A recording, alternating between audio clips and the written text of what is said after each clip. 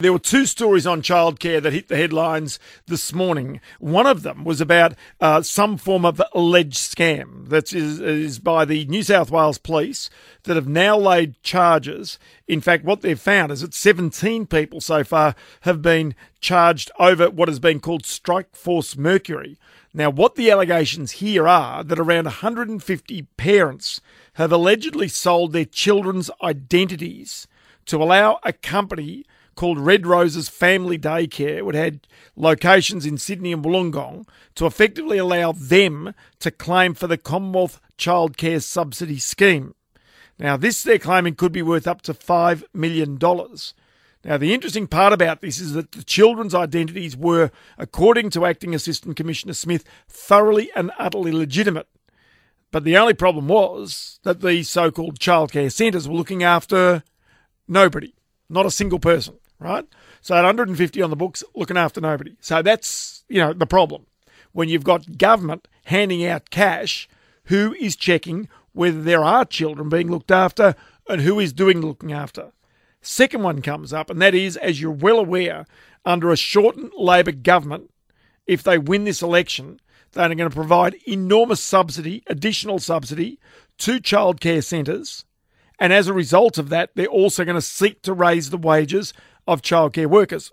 If that's what they want to do, that is what you're going to be voting for. Now, we had just only a week or so ago the Vice President of the Australian Childcare Alliance, Nesha Hutchinson, on the line. And Nesha basically explained at that stage that really, it's going to be very much up to those childcare centres as well, because the pressure is on them to continue to improve their standards. And the profit margins right now are pretty skinny. But when it comes to this latest one, what the investigation by my colleague from 9 News, Chris O'Keefe, has been, is that many of those childcare operators could well be hit with significant payroll taxes that would not have been anticipated by a Labor government or a Labor Party in modelling this particular scheme. Nesha Hutchinson is on the line right now, Vice President of the Australian Childcare Alliance. Nesha, many thanks for your time. I mean, again, this is a problem, I would have thought, for people who are running childcare centres. It is, Ross. It's certainly in the modelling that's come out from the government this week, indicating that these other expenses that come with any kind of payroll are an issue. It's not just payroll tax. It's increased workers' compensation. It's superannuation, and a whole lot of other things like that could add to the bottom line in terms of expenses for employers and particularly in childcare. Having said that, though, the government have assured us, not the government, the perhaps incoming government, the Labor Party have assured us that there won't be any extra expenses for families. So costs will not increase for families as a result of this increase in wages. So, we don't have the details of their plan, but we would hope that they would be addressing those issues in their overall plan. Okay, so if I think about this the way in which it's been put, right, I know, okay, it might change into the future.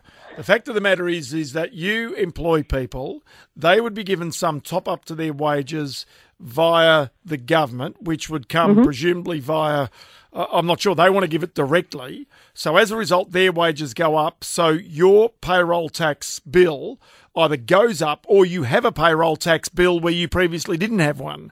And as a result, yes, you, the employer, are out of pocket for the higher wages that your workers are earning, despite the fact that you haven't given them the pay rise. It's the government that's given them the pay rise. Yep, that's definitely one of the scenarios that could happen. And it's quite alarming because, as we discussed last week, margins are fairly slim. So that's something that would have to be passed on to parents. So it's something that would need to be discussed. As the Labor Party, if they get into power, have said they will consult and make sure that fees don't go up for parents. That's something they're going to have to address. Okay. All of these additional costs that come on. So the interesting part about this is it was suggested by the modelling by Chris O'Keefe in his story that some 5,200 smaller providers could be pushed into paying payroll tax for the first time. The problem is here, as I can see it, you're not getting any extra money through the door as such. No. It's a situation where then you'd either have to, A, raise your prices to pay that payroll tax, which is not what the government wants, or the Labor Party. Nobody wants that. And or you'd have to find other ways to cut back or cut your staff back. That is correct. Yep, that's absolutely right. That essentially the money, the 20% increase, the Labor Party have said we'll cover that, but those other costs associated with it, and you're right, the small businesses will suddenly start to meet the payroll tax threshold and have to cover that. Gee, I'll tell you, it is a bit of a mess, isn't it, trying to work all this out, because you're trying to figure out there's a proposed policy put out there. You sort of only get half of it, and then all of a sudden you realise, well, hang on, I'm now out of pocket because of this. I'm paying more tax.